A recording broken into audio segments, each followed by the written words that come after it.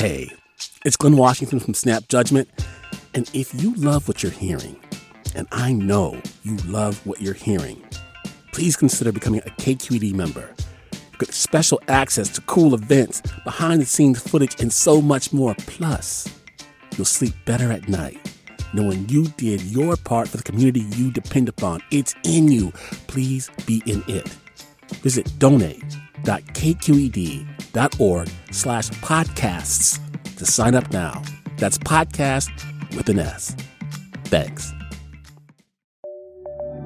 From KQED. I'm not sure if it was shelter-in-place boredom or just necessity, but last weekend I sat down with a comb and an arsenal of YouTube videos queued up to try and learn how to French braid my very curly hair. Section under the front, which is now into the middle, and then that third section is under as well. Now, if you haven't tried this yourself before, you should just know that it's a lot harder than it looks. So she wants me to section it into 3 distinct sections. You're twisting strands of hair into a precise pattern behind your head. It requires dexterity and muscle memory and focus, none of which I've been able to master. But this last weekend, given the very scraggly and just frankly misshapen state of my hair, I decided to throw myself at the project. Just having a go without a mirror can help you learn how to braid a little bit easier. What is happening? It did not go super well. Makes it a bit easier as well. So I've maybe successfully tied my hair into a knot. Getting the braids really tight or really neat. So I was relieved when I learned that I am not alone. We had gotten a question from a listener about how to keep hair looking fresh during shelter in place. We're going to answer that question on the show today. Plus, we've got the story of a couple who are dating while sheltering in place apart. I'm Olivia Allen Price. Stick around. It's Bay Curious.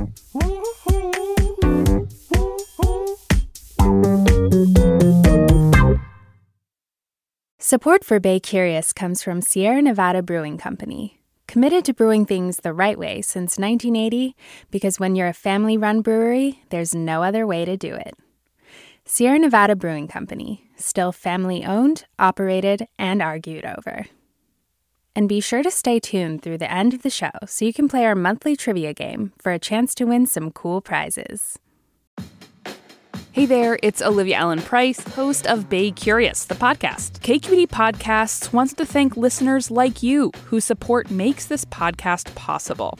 If you want to help us continue to make great content, visit donate.kqed.org/podcasts. That's donate.kqed.org/podcasts. And thanks.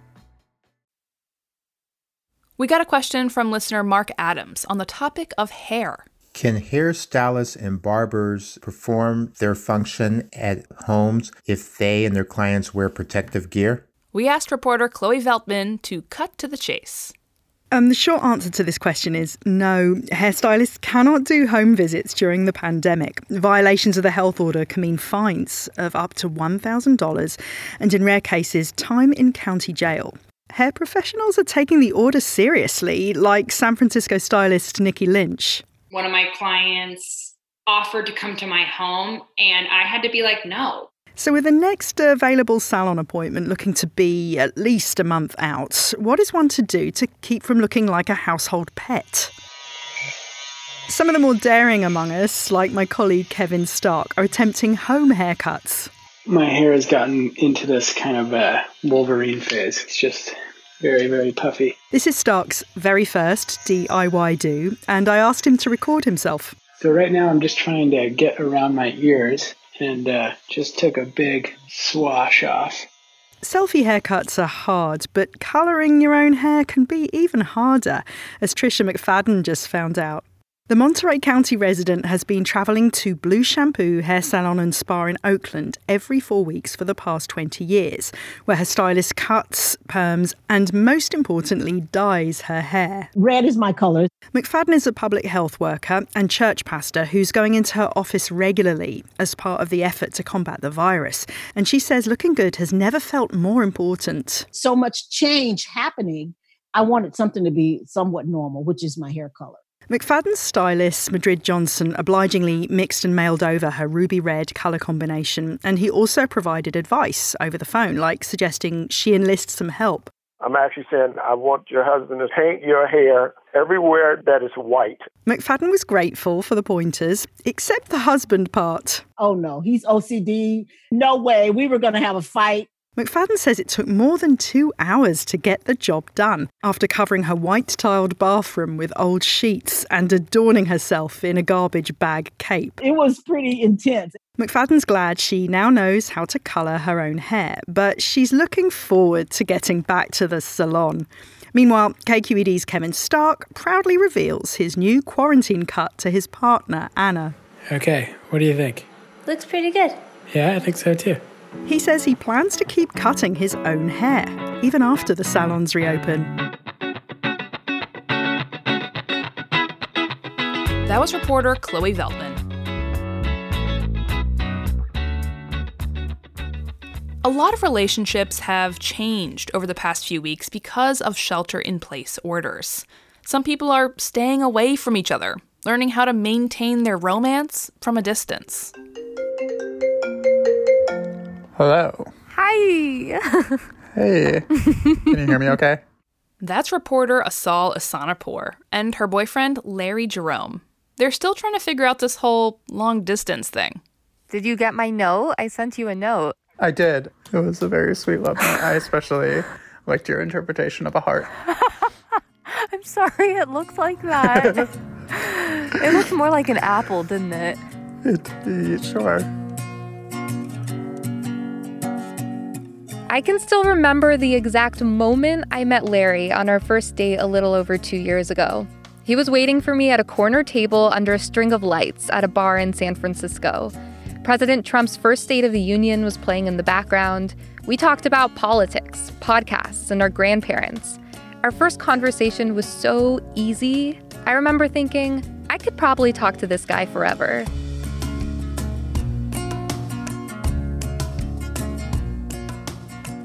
We'd been dating for a few weeks when Larry told me about his Crohn's disease. It's a chronic inflammatory illness where the body attacks itself. He was diagnosed at 15 and spent the next few months in and out of hospitals, sometimes for weeks at a time. I mean, it was probably the scariest thing I've ever gone through. I just got really, really sick. I couldn't eat. I lost like 20 pounds. It was in a lot of pain. I ended up missing the last month of school. I knew that I was really sick, but I guess I didn't really realize how sick. Luckily, Larry's now in remission, thanks to the infusion he gets every 8 weeks. But the medicine suppresses his immune system, which increases his likelihood of getting sick. Something as simple as catching a cold could cause a flare-up that lands him in the hospital. He's always a little anxious about it. Like being in school and you have like a big test coming up that you're really worried about, that you might fail, and like all of the repercussions that would come from that. It's like feeling that all the time. But that feeling got worse as coronavirus started spreading around California. It's like multiplying my base level fear that I'm going to get sick. And just being immunocompromised like makes me so much more susceptible. The prospect of me going in the hospital right now is just probably more anxiety-inducing than normal. That anxiety he feels, I feel it too. I live with a hospital nurse, and she thinks she's probably been exposed, which means I've probably been exposed, which means I don't want to go anywhere near Larry. Since the outbreak, every single day has been an exercise in controlling my imagination. I'm trying my best not to picture him in a hospital or hooked up to a ventilator. As case numbers started to rise, I decided to pack a bag with the essentials. I'm now staying in an isolated room at my parents' house, away from them and miles away from Larry. Yeah, I mean, that's a really big adjustment, is having our relationship totally exist over phone calls. Because we've been talking, 3 times a day? It's a lot. I feel like we do talk a lot. Yeah, we talk a lot more. I think, though, that something about this is like the stakes just feel a lot higher. Yeah. There's a lot more fear, and I think we just need more from each other. We need like a sense of safety, which is often, like I feel like every time I open up social media or listen to the news or anything really. Yeah, I feel like that's also been something that's been hard for us too. It's like, I feel like we have to actively try to find, things to talk about. So like, I'm super glad you're watching Tiger King now so we can just talk about that all the time because there's so much to talk about. Hey, all you cool cats and kittens, it's Carol at Big Cat Rescue. And she is the one. It's so weird. There's so many layers. Every time. Supersedes all wazoos. She's at the top of all search. Staying connected isn't always easy. There are days when loving each other feels quieter, more subtle, where I'm just trying to encourage him to catch up on sleep and get some exercise, where he's just giving me space to process my grief over the state of the world. My first week here, he sent me and my family chocolates, and my parents reciprocated with a care package of their own. And there is a giant bag of pistachios. It's got to be at least 10 pounds of pistachios. Oh my God. Wait, and also a huge bag of dried dates. And I'm like, this is the most Persian thing that I could think of is just like, I have like my weight in pistachios and dates right now. Oh my God, of course they did. And in peak cheesiness, like so cheesy I'm almost too embarrassed to say it, Larry sends me really cute GIFs most mornings. Like this one, of a toddler playing fetch with some pet corgis.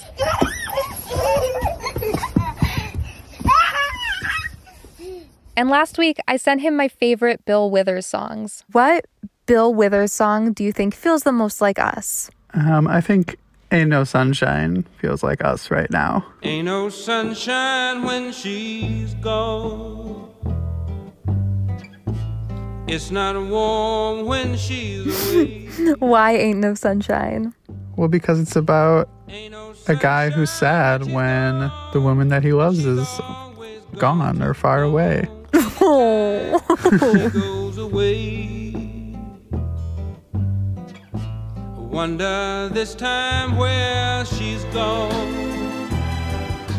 Is there anything that I could be doing better to support you? Really, that's like the best thing is just like talking to you. And really, I feel like that's probably the worst thing about all of this, that I can't see you. And yeah, and like also just not knowing when I'm going to be able to see you again. Having you here would be so much better.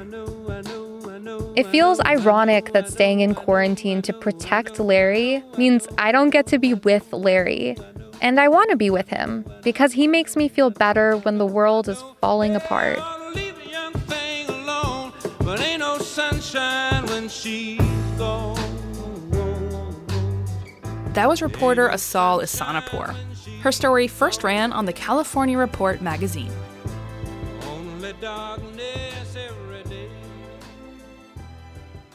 My name is Carlos. I am 9 years old. My name is Joe. I am 7 years old. We heard from a few of our younger listeners recently. We have been learning Roman numerals while sheltering in place. They noticed that the Roman numerals on Sather Gate at UC Berkeley appear to be, well, wrong. We think it should read MDCCCCIX. We'll share the answer in the next Bay Curious newsletter, which goes out the first Wednesday of each month. Sign up online at baycurious.org/newsletter. This week's episode was produced by Katrina Schwartz, Asal Ihsanopour, Katie McMurran, and Rob Spate, with editing help from Kathleen Quillian and Sasha Coca. Bay Curious is made in San Francisco at member-supported KQED. I listen to it, KQED, every morning. I'm Olivia Allen Price. This has been Bay Curious. Thanks for listening. Hi, Bay Curious listeners. Are you ready to play May's trivia game? Every month, we read a question here at the end of our episode. You can give us your answers over at our website, kqed.org/baycurious, or just click the link in the episode description. Out of the correct answers, we'll randomly choose one lucky winner to receive a cool prize package with Bay Curious swag and Sierra Nevada goodies. Okay, our question for the month is, the world's longest-running pillow fighting contest was held from 1966 to 2006 in what Bay Area town? Our trivia quiz is made possible by Sierra Nevada Brewing Company. Good luck! Hi there, I'm Rand Abdel-Fattah from Throughline. If you're listening to this podcast, you know that KQED produces exceptional storytelling that keeps you informed, inspired, and entertained. Their podcasts cover issues from your neighborhood to the entire country and everything in between. Support this work today. You can help us continue to bring quality podcasts to your ears. Just head to donate.kqed.org/podcast. That's donate.kqed.org/podcast.